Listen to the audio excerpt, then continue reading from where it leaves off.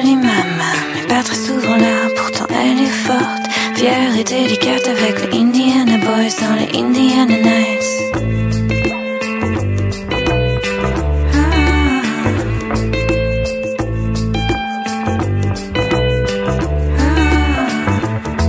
Elle a posé bagage à l'âge de 18 ans, elle a fait des garçons, des hommes en même temps. Quand on s'est rencontrés, on n'a pas vu passer le temps, elle m'a dit je t'aime bien.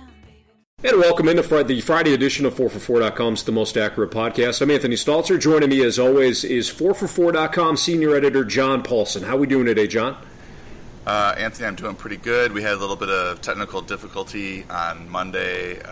You had a little trouble with your laptop, which didn't want to cooperate.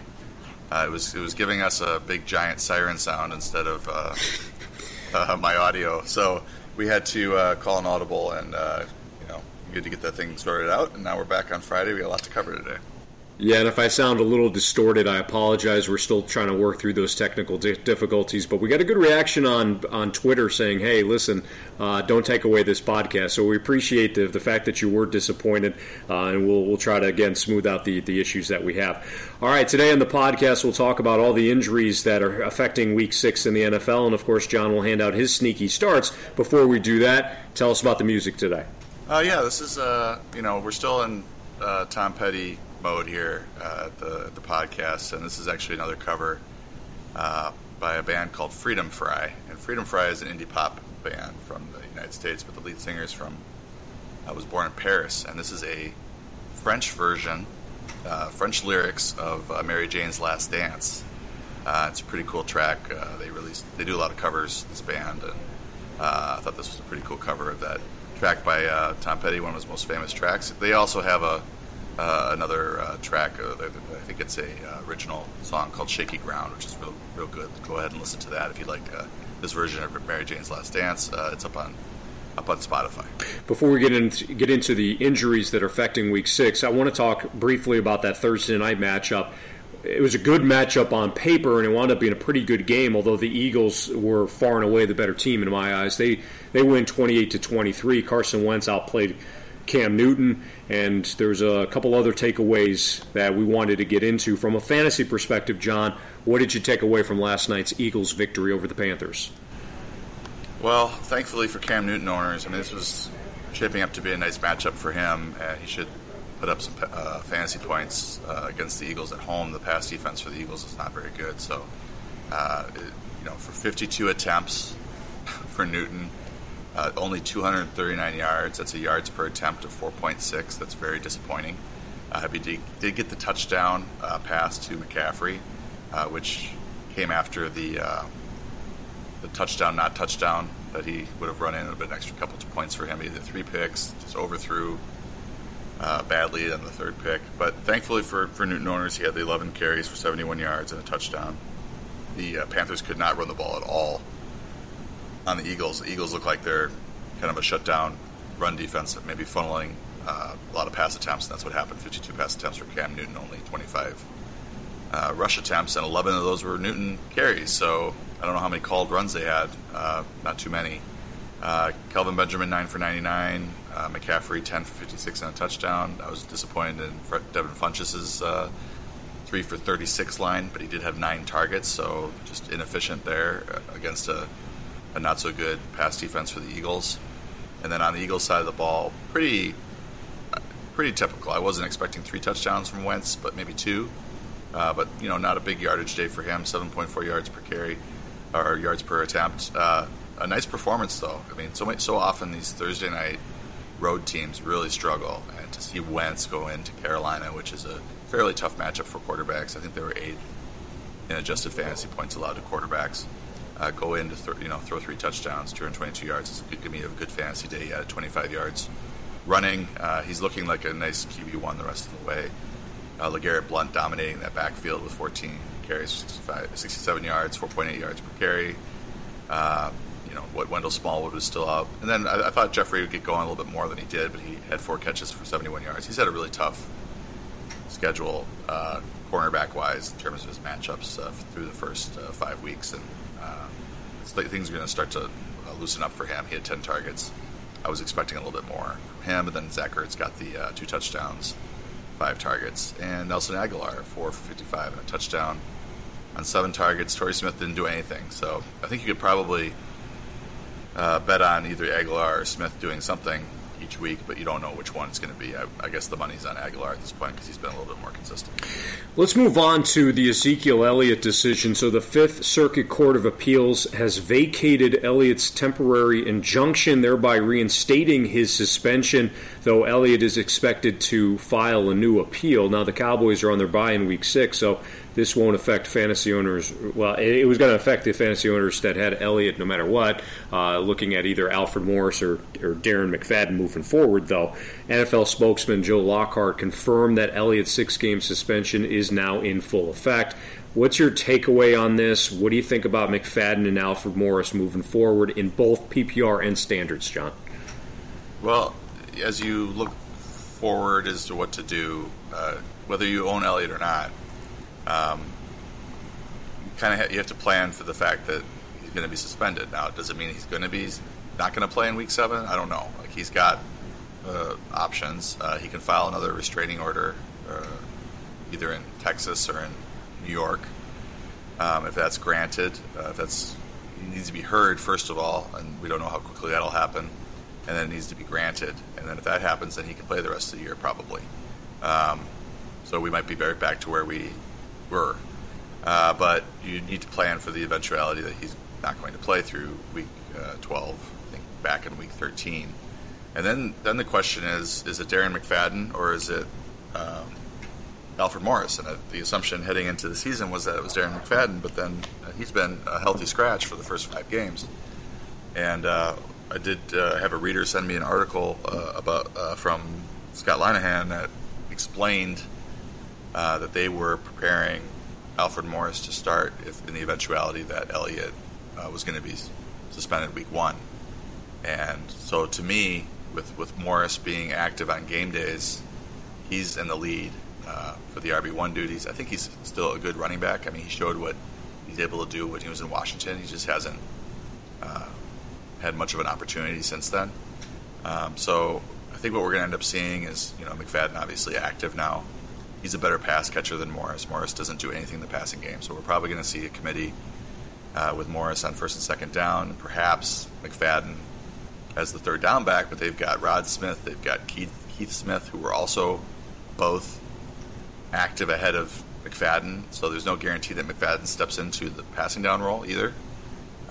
So it's kind of muddled, but I do think that Morris is the add, especially in standard formats. I think the gap is closer, is more narrow between Morris and McFadden in PPR formats, but I think there's a lot of risk with McFadden just not knowing where he's at in terms of the pecking order on the team. I mean, he was running as the RB2 in preseason, then all of a sudden was inactive on game day. So that's where we're at. All right, moving on to some of the injury issues for Week 6. Ty Montgomery, here's your update. He's been dealing with the ribs injury. He didn't play last week against Dallas. He said he felt fine after taking hits Thursday in practice. He also said he felt comfortable practicing in a flak jacket. Now, my question for you, John, and question for fantasy owners that have either Ty Montgomery or Aaron Jones. This rookie emerged last week, so how do you feel that the backfield situation will play out on Sunday? Yeah, just watching the Packers over the years, they're very conservative with injuries, and if the guy doesn't have or isn't a sure bet to play or isn't 100%, they generally sit him out until he is, unless they have some extenuating circumstance where he really needs to play. This is a situation where Aaron Jones is running really well, and the Packers could afford to sit Montgomery out another week or 2 or even 3 because they have a Week 8 bye. So that Week 8 bye is looming pretty large in terms of Montgomery's status because they may elect to just roll with Jones and let Montgomery get another 3 full weeks to heal. I think the concern is, if they run Montgomery out there, does he take a hard hit? And now it's worse. The rib injury is worse. So that's the decision they're going to make. We should know today. If he's questionable, then that means it's truly an issue. Like it's truly questionable. The nice thing is that it's a 10 a.m. Pacific, at 1 p.m. Eastern kickoff, so owners won't have to guess as to his status before setting their lineups. before the early round of games. But my feeling is that he's going to sit, but if he's questionable and they're talking like he's going to actually might play, then I think you're looking at probably this week probably a 50-50 split. And then moving forward, I think it's going to be more like 60-40 in Montgomery's favor when he's fully healthy. I think Jones has definitely earned a role. Mike McCarthy likes the committee in the backfield. He used Eddie Lacy and James Starks together quite a bit, rotated them. So that's what you're probably looking at. And Montgomery's value, a lot of it came from the fact that he was playing 95% of the snaps and getting all the running back touches, but I don't think that's going to be the case any longer. And then I would just say this, too, that McCarthy's very stubborn when it comes to his depth chart. And, Jones having a good game against Dallas, to me, doesn't mean that he's the RB1 in Green Bay. Montgomery is a good running back, and even though he didn't run the ball great in the first few games, he did look really good against the Bears. Was over, I think, 5 yards per carry against the Bears in his brief stint there, and they were really running the ball well in his first drive. So I think he would go back to being the RB1 with Jones being a heavily used change of pace back there. Marcus Mariota, he's got the hamstring injury that kept him out last week against the Miami Dolphins.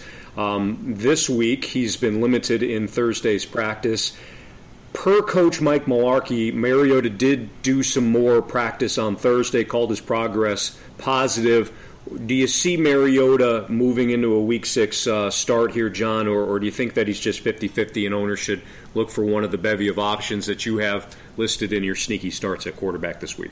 Yeah, this is where the questionable/probable tag, they removed the probable tag from the injury designation. This is where it kind of hurts owners because, on Saturday they're going to release their final injury report for Monday night. And if he were probable, then you could say, okay, he's going to play. And you could use them with, 95%, 95% of teams or players that are listed as probable would actually play. But now it's either they're questionable or they get removed from the injury report, and then that way they're going to play. And I doubt that he'll be removed from the injury report, so he'll probably go into Monday night questionable, and then owners have a decision to make about whether or not they want to wait until Monday night to see if they can start him. Now, the good thing about this is that he's playing the Colts, and the Colts have a quarterback, Jacoby Brissett, who's one of my sneaky starts, and I think he's got a real nice matchup against the Tennessee Titans. I think they're 31st in adjusted fantasy points allowed to quarterbacks, so he's a good pivot if owners want to play Mariota or want to wait on Mariota and then find out that he's inactive. Then you can just plug Brissett in there. I have him ranked as a high-end QB2. Stefon Diggs, he remains sidelined at Thursday's practice. He continues to deal with a groin injury. Now, he did tell the media he expects to play on Sunday against the Packers, but I'm thinking that he's not going to be that effective. Do you think that owners should bench Stefon Diggs this week? Well, we'll see what he does today. If he doesn't practice at all, I'd be really leery to use him. That means he's very injured, and he has not been one that played well through injury last year. So there were 7 games where he was listed on the injury report during the week, and he averaged 4 catches for 37 yards and 0.14 touchdowns in those 6 games. In those 7 games, rather. He never cracked the 60-yard mark. He only scored 1 touchdown. And then there were 6 games where Diggs was not on the injury report, and he averaged 9.3 catches for 107 yards and 0.33 touchdowns on 11.5 targets per game. So a lot better when he is fully healthy. So I'm fading Diggs in my rankings. The matchup is so good against the Packers that he's still sort of a low-end wide receiver 2 in my eyes. He is capable of having a good game against a bad secondary that's not playing very well right now. But I'd be leery about using him over good options that I have ranked in the top 20. Let's move on to the Jets' backfield situation now, John. Bilal Powell is not practicing. Matt Forte is back, but then you got Elijah McGuire, who showed flashes in recent weeks. Are any of these guys, whether it be Forte or Elijah McGuire, are any of them worth a play this weekend? Well, I think if Forte were out, then you could look at McGuire as a pretty good start against the Patriots. But with Forte back, I think you're looking at a 50-50 sort of split. I mean, I think probably feel better about McGuire if Forte's just coming off this toe injury, because McGuire's at least healthy. Again, this is an early game on Sunday, so owners will have plenty of time to figure out what they want to do once the inactives are released. Paul, but let's talk about all the Giants here. You got Paul Perkins, he remains out. Sterling Shepard is also out against the Broncos, and of course you have Odell Beckham and Brandon Marshall who are going to be out for the season. Talk to us about the receivers that you maybe like, or maybe Evan Ingram, chance to talk about the rookie tight end, and then what are your thoughts about Wayne Gallman and then Orleans Darkwa against this stout Denver defense on Sunday night? Yeah, this is a big change from the Chargers who they played last week. The Chargers were terrible against the run this year. Darkwa actually drew the start and was looking good early. Then he had some sort of a leg injury. Gallman came in and got most of the carries in the second half, touches in the second half. So this is looking like a committee, but I'm seeing Gallman ranked well ahead of Darkwa, and I currently have him ranked ahead of Darkwa as well because I'm not assuming that Darkwa's playing, but Darkwa's not even on the injury report, so that's one of the things they have to do today is get Darkwa in the rankings, and that's going to knock Gallman down. This is a bad matchup against the Broncos, so this is not ideal to play any of these guys. There's not even a clear volume play when it's a bad matchup like this, so I'm just basically avoiding this backfield. Sterling Shepard being out, I am adding Roger Lewis in my bigger leagues because it's looking like he'll be the number 2 receiver. I wouldn't want to use him this week due to the matchup against the Broncos. He's just probably not good enough to score much in the way of fantasy points against a really good Denver secondary. So, but I think long term you could add Lewis. I mean, Shepard's probably not on the waiver wire in most leagues, so but Lewis is the guy I was looking to add this week. One more injury note, and then we'll get on to the sneaky starts. Jack Doyle, he's got a concussion, and he's got a neck problem, but he's practicing in full for Week 6. Do you think that Doyle is sneaking up into the tight end 1 range, or is he still a tight end 2 with Jacoby Brissett? Yeah, with Brissett there's not as much pass volume as there is with Andrew Luck, obviously. So Brissett and Doyle do have a pretty good rapport. I think he's playable as like a tight end 2 if you're streaming the position because it is a good matchup against the Titans, and it does look like he's going to play. Before we get to your sneaky starts, John, I want fantasy football fans to listen up. It's not too late to download the highest-rated fantasy football app. It's called Draft. You play in a real live snake draft, be done in 5 minutes, and they have weekly leagues, so you don't have to worry about injuries and things like that like you do in your long-term leagues or your season-long leagues. Drafts start every couple of minutes, so you can join one right now for Week 6. The best part is you can play for cold, hard cash, and get this, your chances of winning are actually 80% better than on those salary cap sites. All new players get free entry into real money drafts when they make their first deposit. All you have to do is use our promo code, which is the number 4, F-O-R, and the number 4, and you can play in real money games for free using that promo code 4for4. Get this, it gets even better. Draft is so sure that you're going to love their product, their app, that they're offering our listeners of the Most Accurate Podcast a money-back guarantee of up to $100. All you have to do is just search Draft in your app store or go to draft.com and make sure that you play right now for free using our promo code 4for4. Sneaky starts time, John. You got a bunch of quarterbacks listed, so I'm going to shut up and let you do your thing. Talk to us about the quarterbacks that you like this week. Well, I was looking at at players I wanted to talk about during the pod, and I just looked at my sneaky starts for quarterback, and it's just funny. It's just the names that I'm listing there. Never really would have thought most of it. I mean, let me just list them for you. I have Brissett ranked 14th, so Jacoby Brissett ranked 14th. I've got Case Keenum ranked 16th, Trevor Siemian 17, Josh McCown at 18, and then Kevin Hogan at 20. So it's kind of a motley crew of quarterbacks, but if you look at the matchups and you look at how they're playing, they're legitimate starts this week, streaming starts this week. Brissett's got the number 31 adjusted fantasy points allowed to quarterbacks defense and the Titans. He's facing them. He's also able to run the ball a little bit. He's always a threat for a rushing touchdown, which counts 1.5 of times a pass touchdown in most league scoring. Case Keenum has a great home matchup against the Packers. Packers are 18th in adjusted fantasy points allowed to quarterbacks, but I think that's a little misleading. They're probably worse than that. Simeon at home against the Giants, they're 19 in adjusted fantasy points allowed to quarterbacks. He plays better at home than he has on the road recently. Josh McCown, with that matchup against the Patriots, you gotta like him at home. Against the Patriots, who are 29th in adjusted fantasy points allowed to quarterbacks, giving up big games to everyone. And then Kevin Hogan getting the start for the Browns. The Texans are a good defense overall, but they haven't fared that well against the pass. 23rd in adjusted fantasy points allowed to quarterbacks. So, he came in and looked really good in relief of Deshaun Kaiser last week and showed that he's able to run the ball as well. So, it was a decent start as well as far as a streamer. I mean, I think most of these guys are better than like Ben Roethlisberger or Blake Bortles, those kind of guys, Flacco, those types of guys this week because the matchups are better. Two running backs, and they're both on the same team. You like Chris Thompson and Samaje Perine.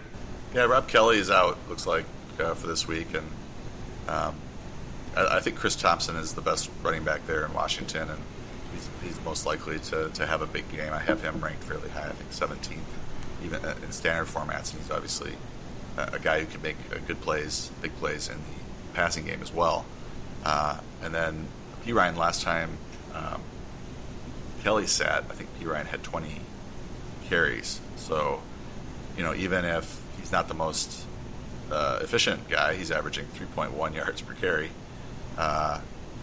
He's still, I think it was 19 carries, actually, had 20 touches. So he had 19 carries for 49 yards and a fumble with one catch for 6 yards against Oakland. So he should see big volume against San Francisco. This is shaping up to be a game where the Redskins are in positive game script. They're able to run the ball there in the second half because they're nursing a lead. And Perine should see 15 to 20 carries in that role, but I think Thompson's more likely to score a touchdown in the passing game. I really like this one. You list Alvin Kamara among your running backs. Of course, Adrian Peterson was traded to the Arizona Cardinals earlier this week. So what that means is you have defined roles now in New Orleans with Mark Ingram, who's the clear number one back for the Saints. But Alvin Kamara, the Saints absolutely love him. They traded up for him in the draft, and they're using him more, not only in a PPR role, but also getting some other touches, too, out of the backfield. So you like Kamara. Yeah, this trade really freed up both these players, Mark Ingram, who I like a lot more now from a season-long standpoint, and Alvin Kamara. The Saints have a good rushing offense in general. I think they were number one in adjusted line yards last year, according to Football Outsiders. They're seventh this year in that metric, so the offensive line is creating space. And then you have Kamara, who had 5 carries for 25 yards, 10 catches for 71 yards, and a touchdown against Miami in that London game. He had a touchdown the week before in week 3. He's had at least 3 catches in every game. So I think he's going to be one of these guys that's ranked in that 15 to 20 range every week, higher in PPR because he's a pass-catching guy. But both he and Ingram are going to be nice plays, I think, the rest of the way in most of these matchups. Taylor Gabriel. I like that you snuck in a Falcon here with Mohamed Sanu out with a hamstring injury. Taylor Gabriel could be a nice sneaky start for the Falcons against the Dolphins. Yeah, with Sanu sidelined, I think they're going, and they have a couple weeks here to prepare for this because they probably knew Sanu was going to miss this game. It was a little weird week 4 when they lost everyone, and then Gabriel had a goose egg, right? Yeah, going to do a lot better than that. He did have 5 targets, and he did play. The key here is he played 80% of the snaps. So, how many games is Taylor Gabriel, a big play guy, going to play 80% of the snaps, get 5 targets, and then not score any fantasy points? I think that's a very strange situation, and I think it corrects itself this week when we get Julio back, and he's drawing most of the attention right from the Dolphins defense. So they're gonna scheme Gabriel some plays, and he should be able to make at least one big play, maybe find the end zone. He's one of these guys that I have ranked in the 30s, and I wouldn't be surprised at all if he scores 2 touchdowns on Sunday. I wouldn't be that surprised if he has 1 catch for 5 yards. It's one of these boom bust plays. And I'd be much happier with the 2 touchdowns, John. So hopefully you're right. Ricardo Lewis, he caught 5 of 7 targets for 71 yards in last weekend's loss to the Jets, and you have him listed alongside. Well, Kevin Hogan starting on Sunday. So with Kevin Hogan starting, Ricardo Lewis might be a nice play. Yeah, well, I think he would have been a nice play with Kaiser in there too. Hogan did hit him on a couple passes late in the game in week 5, but if you look at Lewis is kind of flying under the radar because he plays for the Browns, obviously. Kenny Britt's out. It looks like he's out. He re-aggravated his injury this week, so he's probably going to sit. Rashard Higgins didn't really capitalize on the good performance that he had a few weeks ago.